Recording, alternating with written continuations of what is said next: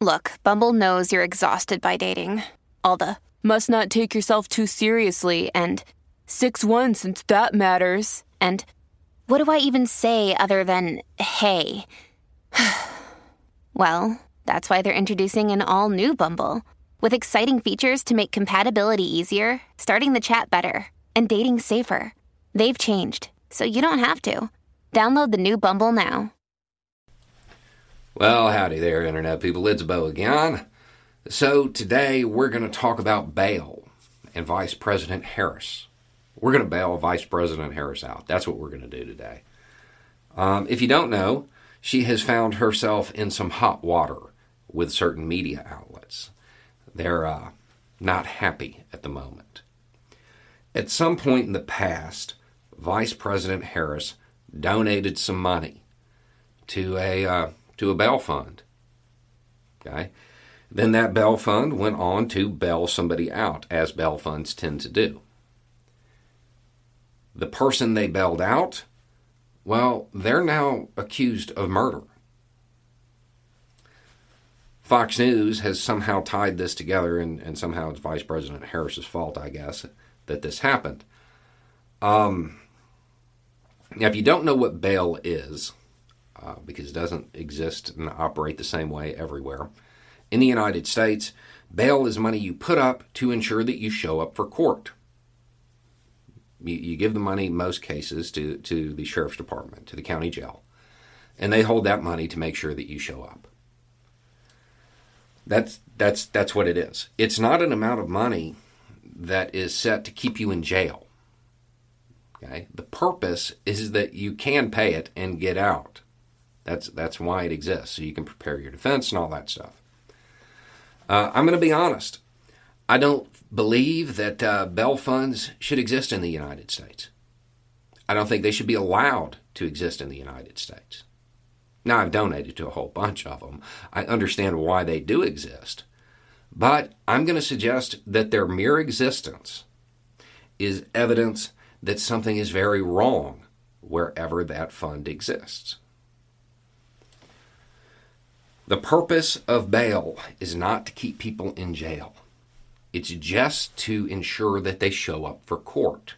That's it. That's its whole purpose. What has happened is that standard bails have become a thing. Meaning, if you're accused of crime X, it's $500. If you're accused of crime Y, it's $1,000. Crime Z, it's $10,000, and so on, right? Let's take the $1,000 one. For you or I, more than likely, $1,000, that's going to make us show up for court. Okay, we post that money, we get out, we show up for court. Because that's a pretty sizable amount of money to most people. But what if you make a whole bunch of money? Let's say you make $1.1 million to make the numbers easy, right?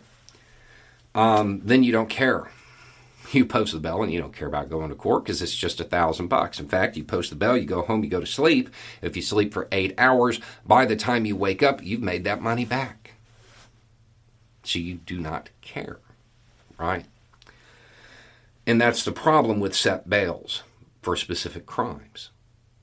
Not just does it work that way, it works the other way as well. What if you don't make a lot of money? Then you can't get out of jail. So you sit in jail. By definition, I'm going to suggest that if a person cannot afford bail, if the judge says your bail's $1,000 and the person can't afford it, I'm going to suggest that that's an excessive amount of bail. Because the whole point is not to keep them in jail, it's to make sure they show up for court. For people of lower means, that money is, for lack of a better word, it's more valuable. A lower amount would encourage them to show up. And if they don't have a lot of money, they're not going to be able to successfully run either. So, that whole concept of a bail fund indicates that excessive bail is being imposed. I would point out that the Eighth Amendment says that that shouldn't happen. It is a constitutional right to be bailed out. Being upset that someone was bailed out is, I mean, no surprise, it's coming from Fox, but that's kind of undermining a constitutional principle. You're allowed bail, and it's written into the Constitution that excessive bail can't be required. That means that bail funds shouldn't be a thing, not because it's not good, but because if they exist, if people with any regularity can't post bail, that means that excessive bail is probably being imposed, and a constitutional violation is occurring. Harris isn't to blame because a fund that she donated to bailed somebody out who then got charged with another crime.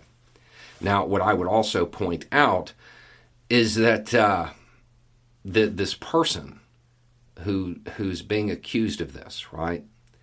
The mere accusation is enough to smear Harris, who never met this person, because the presumption of innocence doesn't really exist in the United States.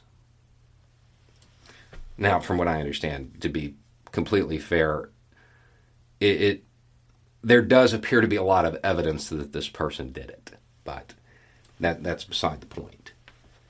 The mere accusation is enough to go after Harris for posting bail.